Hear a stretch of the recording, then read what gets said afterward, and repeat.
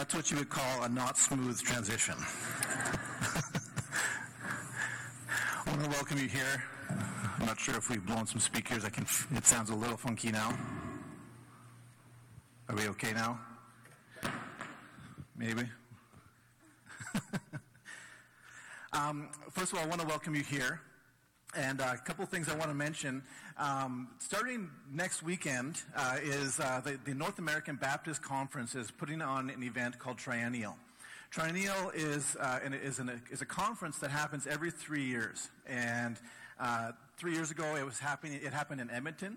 And this year, though, because of COVID, it's happening online. And so it is open to anyone. And so we want to invite you to come and be a part of that so you can kind of hear what's happening in the life of our North American Baptist Conference. And there's going to be all kinds of main speakers, but there's also breakouts of a variety of different topics. And so one of the best way to sign up would be to go online at nabtriennial.com, nabtriennial.com. And you'll see some of the different conferences, some of the different speakers, some of the different topics that are being explored and discussed online. And would encourage you to check that out. There's no expectation that you participate in all of it. If there's just one or two that are of interest to you, I would love it if you come and check that out, and want to invite you to be a part of that.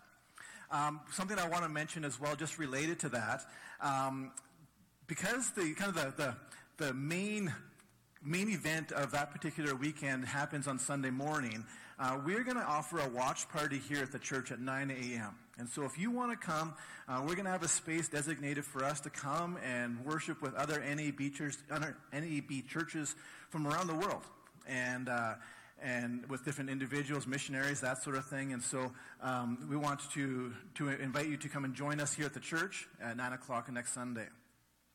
Part of the reason why I want to make this available and invite you to be a part of that is over the last 6 months or so, our leadership has just really been sensing that God is stirring in our church. And we want to encourage you, we want to invite you to be a part of those breakout sessions, be part of those, part of that discerning process for us as we are continuing to ask the question, Lord, what are you doing in our city? Where are you moving in our city? And how can we be a part of that? And I'm just really excited about what this next season of ministry, what this next season of life is going to look like for our church, and want to invite you to be a part of that and to listen with us. And part of that will be hearing what God is doing around the world through the NAB. So it's just, really exciting, and want to invite you to be a part of that. If you have questions, you can obviously chat with me as well after the service. Let's pray together. Lord, we are grateful to be able to worship you and to be able to discern, to be able to listen to your word, to celebrate your goodness. We thank you for the worship team, for their leading with us. Lord, I pray that you would continue to stir in us a longing for your spirit. So God, this morning we pray that you would breathe a fresh new life into each of us. In your name we pray. Amen. Well, as we continue our series called Donkeys, Babies, and Bears, Oh My, we will be exploring yet another moment in history that somehow we are left wondering how that got in there. How did this section of Scripture make it in the Bible? And so in light of that, I thought I'd show a few photos of moments where you have to ask, how did that get in there? Photos like this first one. Hopefully it worked. There it goes. Like that car. How did it make it through the roof? Or this little guy here. Maybe. There we go. Poor little guy's got stuck with his head in the rails there. Or maybe this one. This horse. I love technology.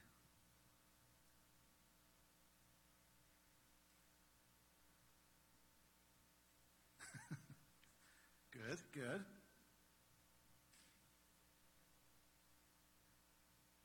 There it is. I'm not sure how that is even possible. Or this next one, the mountain goat.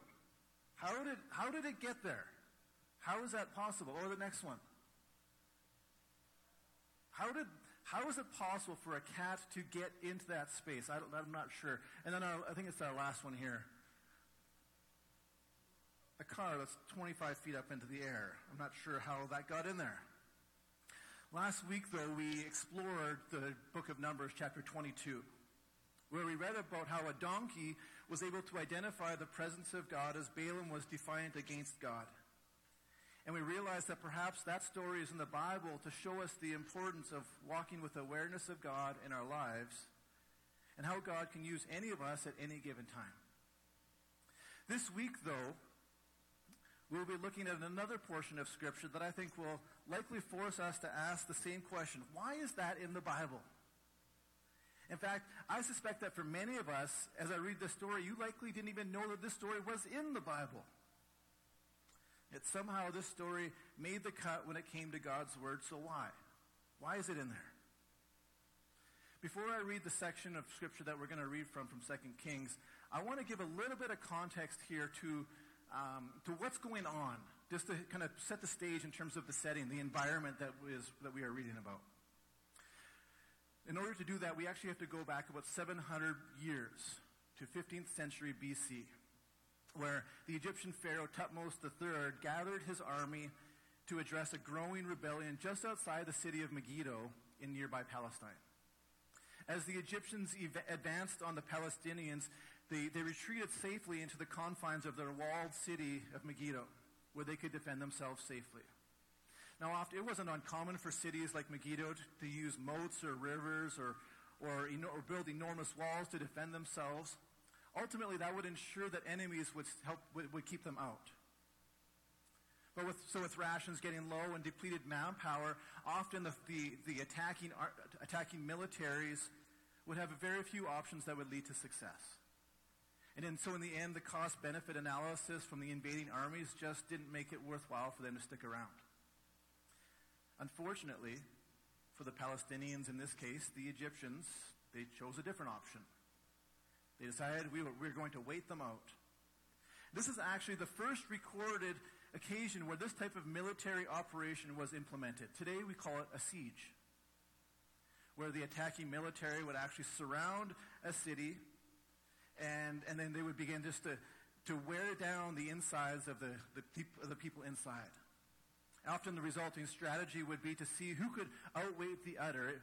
Let me try that again. Who could outweigh the other? It became a war of attrition more than anything else. For the people inside the fortified walls of the city, it was a defensive strategy, waiting to see whether they had enough resources and resolve to outlast the invading enemy. Often the attacking army would cut off any incoming food rations. They would cut off the water supply. And so they would block the rivers, or they would try to reroute the water supply in different water systems, preventing fresh water from entering into the city. Now, the thought process here was that once the people inside ran out of resources, that they would eventually have to surrender as a matter of survival.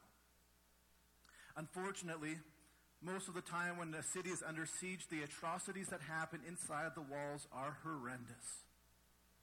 Disease would run rampant as people died from the ongoing attacks, the lack of clean water, and proper sanitation. Both military and civilian deaths were constantly happening. And with the dwindling supply of food, starvation wasn't uncommon. And often in people's desperations, they would resort to eating anything that they could find. Now, unfortunately, this strategy by the Egyptians in 15th century BC was so effective that other militaries put this into practice as well. That's what's happening here in 2 Kings chapter 6 in the city-state of Samaria. Samaria is under siege by the king of Aram. And so let's read from 2 Kings chapter 6, verse 24 to 31. Now it came about after this, that Ben-Hadad, the king of Aram, gathered all his army and went up and besieged Samaria. So there was a severe famine in Samaria, and behold, they kept besieging it until a donkey's head was sold for 80 shekels of silver, and a fourth of a cab of dove's dung for 5 shekels of silver. And as the king of Israel was passing by on the wall, a woman cried out to him, saying, "Help, my lord the king." But he said, "If the Lord does not help you, from where am I to help you? From the threshing floor or from the winepress?" Then the king said to her, "What is on your mind?" And she said, "This woman said to me, 'Give your son so that we may eat him today, and we'll eat my son tomorrow.' So we cooked my son and ate him. And I said to her on the next day, 'Give your son so that we may eat him.' But she's hidden her son." When the king heard the woman's words, he tore his clothes, and he was passing by on the wall. And the people looked, and behold, he had sackcloth underneath on his body. Then he said, "May God do so to me, and more so, if the head of Elisha, the son of Shaphat, remains on him today." Yikes. What a tragic, awful story. So how did that get in there? How did that get in the Bible? Just like in Megiddo, the Samaritans are under siege. They'd been pinned down, and their situation was deteriorating rapidly. Disease and death and starvation. What's happening here is Jeremiah, the author of this book, is trying to shock us. He's trying to paint a picture of just how horrendous the conditions are inside the walls. For example, we read in the story that a donkey's head was sold for 80 shekels. Now, a donkey in particular, this is of note here, that in Levitical law was considered an unclean animal. But a donkey's head was even worse. It was the worst part that anyone would ever consider eating, especially a Jew. But here it was, being sold for 80 shekels so they would have something to eat.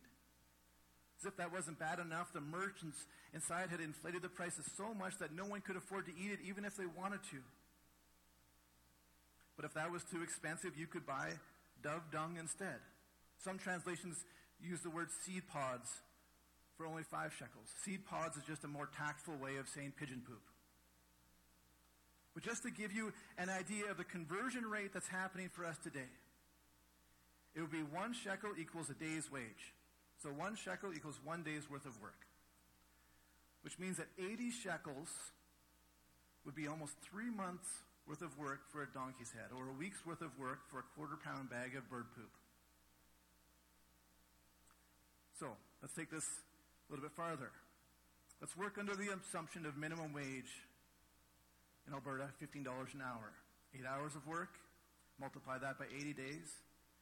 That would mean that a donkey's head would cost about $10,000, to give us an idea, or $600 for a bag of delicious seed pods.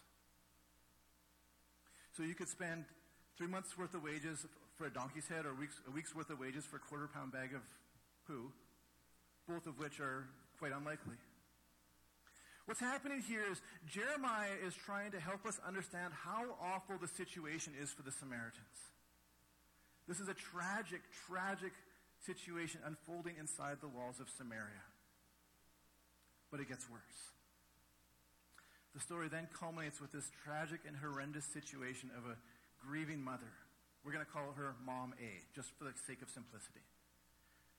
Mom A was in such a dire situation that she makes an agreement with another mother, we'll call her Mom B, that they would eat their children in order to survive.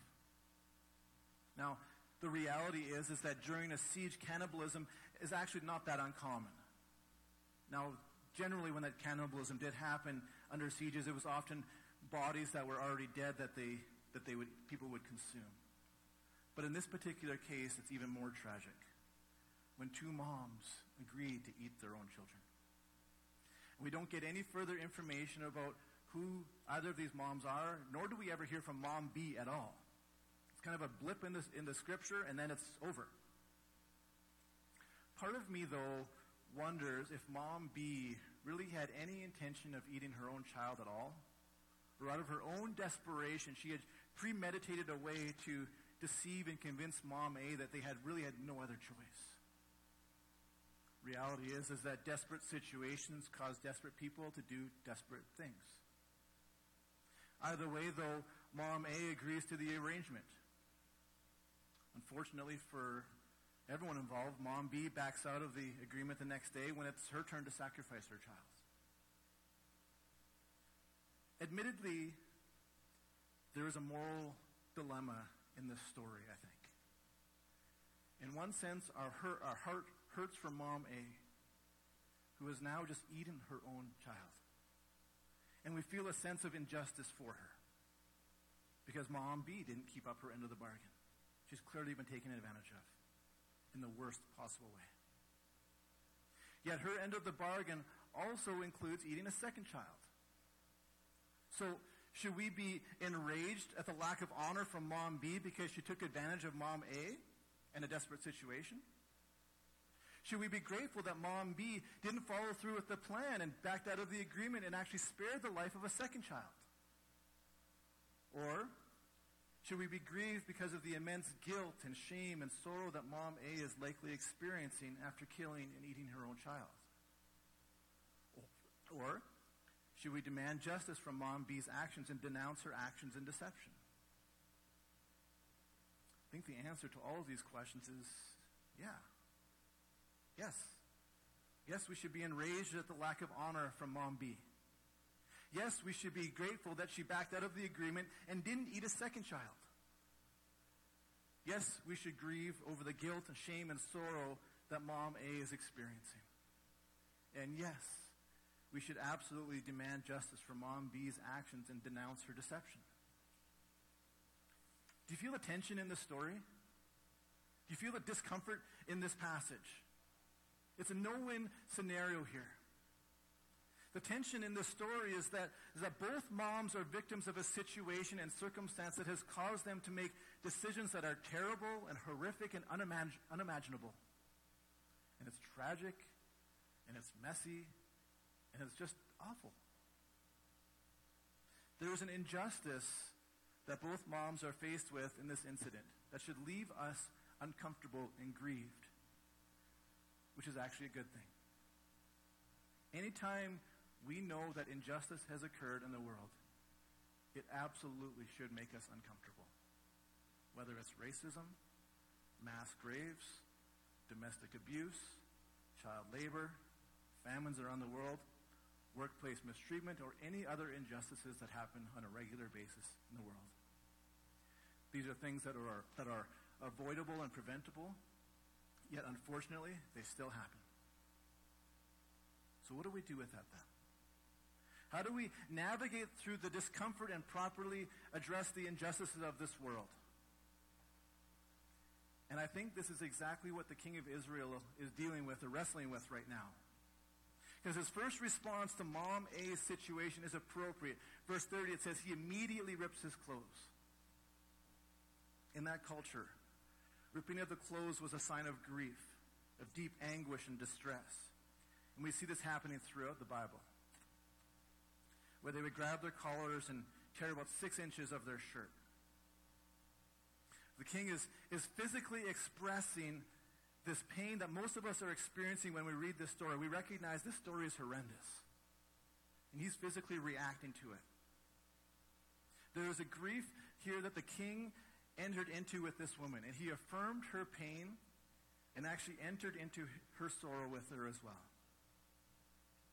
In the midst of his sorrow and grief and pain for Mom A, he immediately shifts gears or shifts focus, and it evokes a reaction of anger and outrage. The king's response here, the king's response here is to look for someone to blame. He doesn't blame Mom A. He knows that she's a victim of injustice. He doesn't blame Mom B. He can look around and see in Samaria it's a disaster. Now, there does he blame himself as the king who is responsible for surrendering or fighting.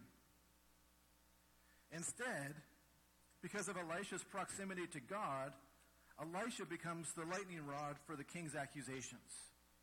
The king knows that if anyone had the power to do something miraculous like provide food and water for the Samaritans, it would have to be Elisha. The king knows that Elisha had performed all kinds of miraculous events involving food and water. Just read the previous 6 chapters of 2 Kings, and Elisha does all kinds of miracles with food and water. He knows how to do it. It's happened before. Surely if he or God wanted to help the Samaritans, they would have done something. And in the eyes of the king, the entire scenario becomes a question of Elisha's character as to how this situation could have happened and why Elisha let it get this far. Clearly, Elisha was to be blamed for their circumstances and indirectly for the death of this innocent child. We know in the following verses, though, I didn't read them for us, but in the following verses, Elisha locks the door to his house to prevent the king's people from coming in. Eventually, the king composes himself and comes to his right mind and realizes, I've made a rash decision, and withdraws his death sentence of Elisha. Elisha knows here that although the king's anger is real, that it's legitimate, that it is valid, that this rash death sentence was a reaction to injustice instead of a response. And we know that happens, right? We've seen it plenty of times in the last 12 months when hurting and angry people don't know what to do with their hurt and anger. One of the many challenges of injustice around the world is that sometimes we don't always know how to respond appropriately or adequately to injustice. For some, the response to injustice is an eye for an eye. As long as someone suffers for what they've done, then I'm good. As long as something is damaged or there's some sort of reparation that equals my suffering, then we're good. For others, it's total amnesty and forgiveness, and we shrug it off and say, oh, it could have been worse. We move on with our lives. And yet for others, like the king of Israel, we look to blame someone else. Say it's their fault. It's the system's fault.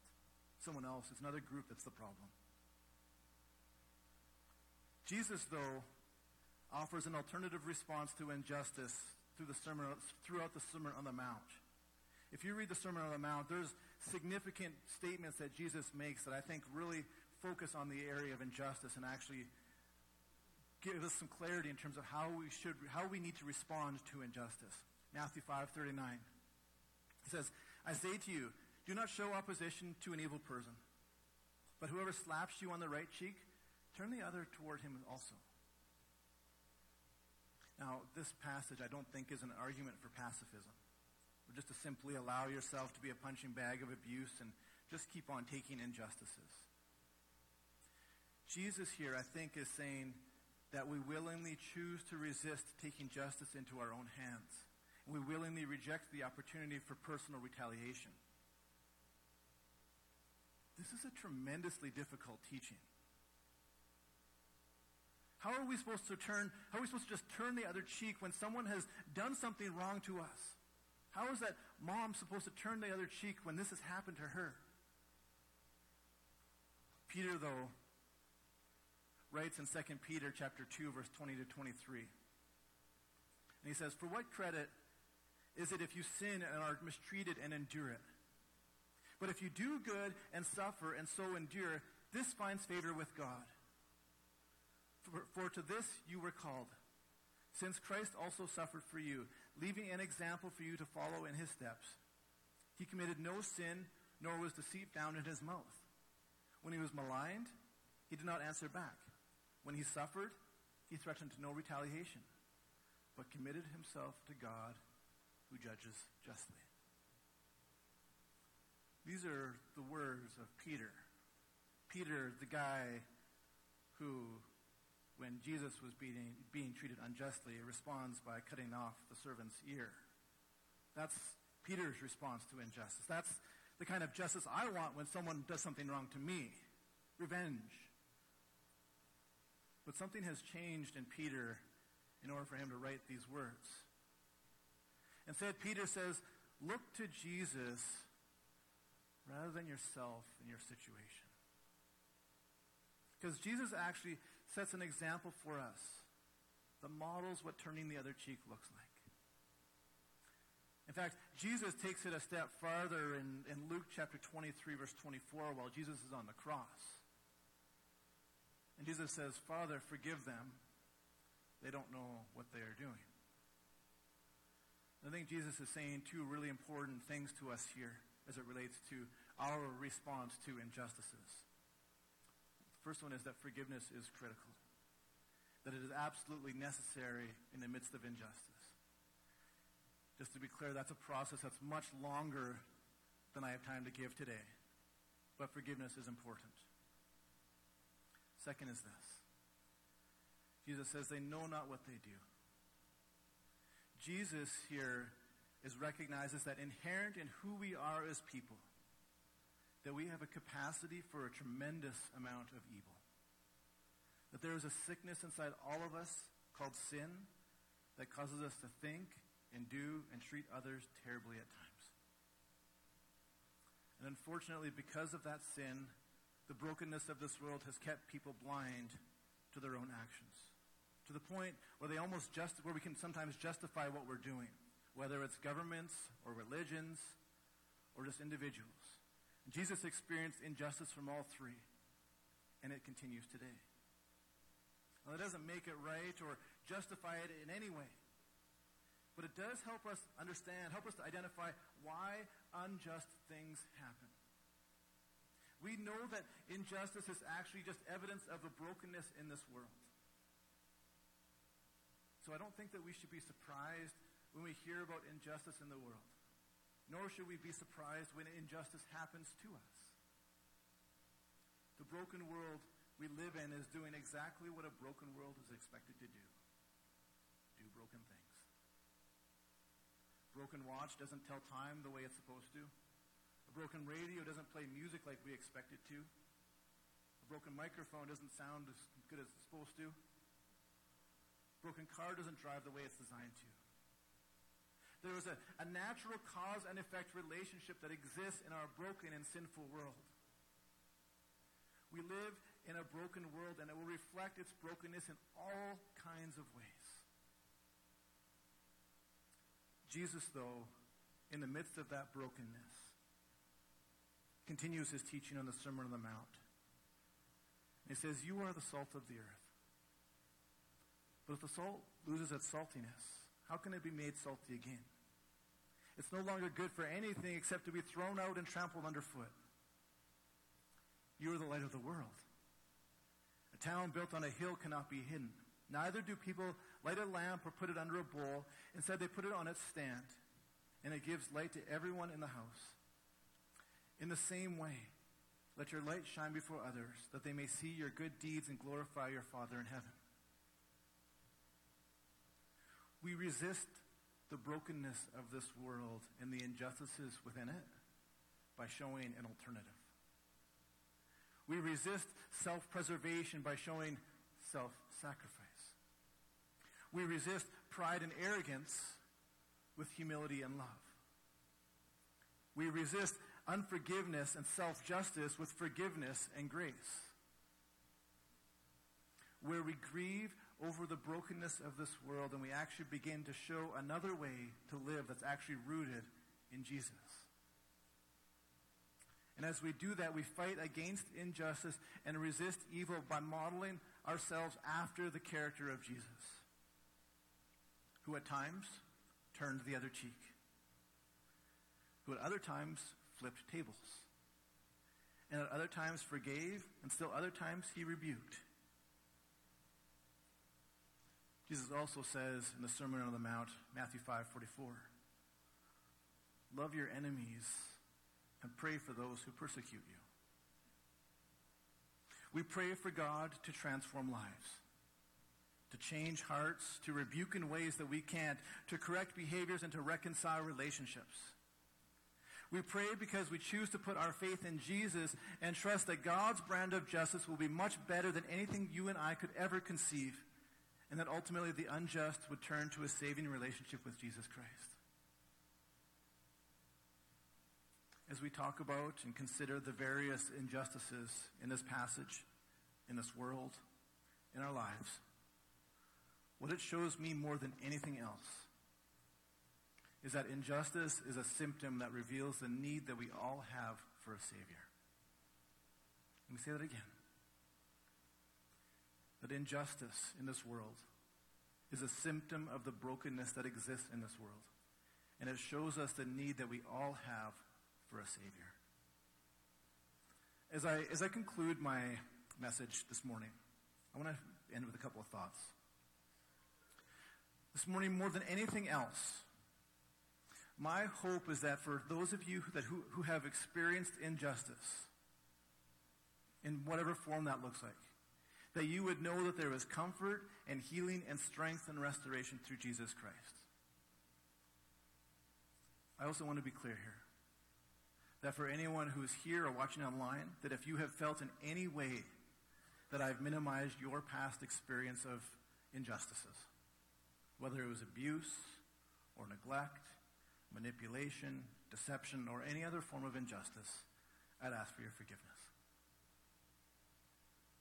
My other hope is that for those of us who have been unjust, that we would turn away from those actions, that we would seek reconciliation and take responsibility for our actions, and ultimately know that hope, forgiveness, grace, and purpose can come through Jesus Christ as well. I'm going to invite the worship team to come on up and as we transition to communion. Jesus says in John chapter 3, "For God so loved the world that he gave his one and only Son, that whoever believes in him shall not perish, but have eternal life. For God did not send his Son into the world to condemn the world, but to save the world through him. Whoever believes in him is not condemned, but whoever does not believe stands condemned already, because they have not believed in the name of God's one and only Son. This is the verdict. Light has come into the world, but people loved darkness instead of light because their deeds were evil. Everyone who does evil hates the light and will not come into the light for fear that their deeds will be exposed. But whoever lives by the truth comes into the light, so that it may be seen plainly that what they have done has been done in the sight of God." The only hope that we have in overcoming injustice is through Jesus Christ. The only hope that we have in healing from injustice is also through Jesus Christ. And the only hope that we have in forgiveness from being unjust is also through Jesus Christ. Jesus, on the night before he died on the cross, took the bread and the wine, and he didn't say this bread and this wine is only for Baptists. He didn't say it's only for really good people or people who attend Thornhill Baptist Church. He picked up the bread and he said, "This bread is a symbol of my love for each of you. And even though I know that you as people have the tendency to practice unjust behaviors, I still love you. Even though I'll be treated unjustly by others, including you, very shortly, I still love you. And even though I know that humanity will continue to be unjust to each other, I still love them." And Jesus took the bread, and he broke it and said, "This bread is my body, and I'm giving it up for each of you so that you will know healing and forgiveness, redemption, and peace. Take and eat."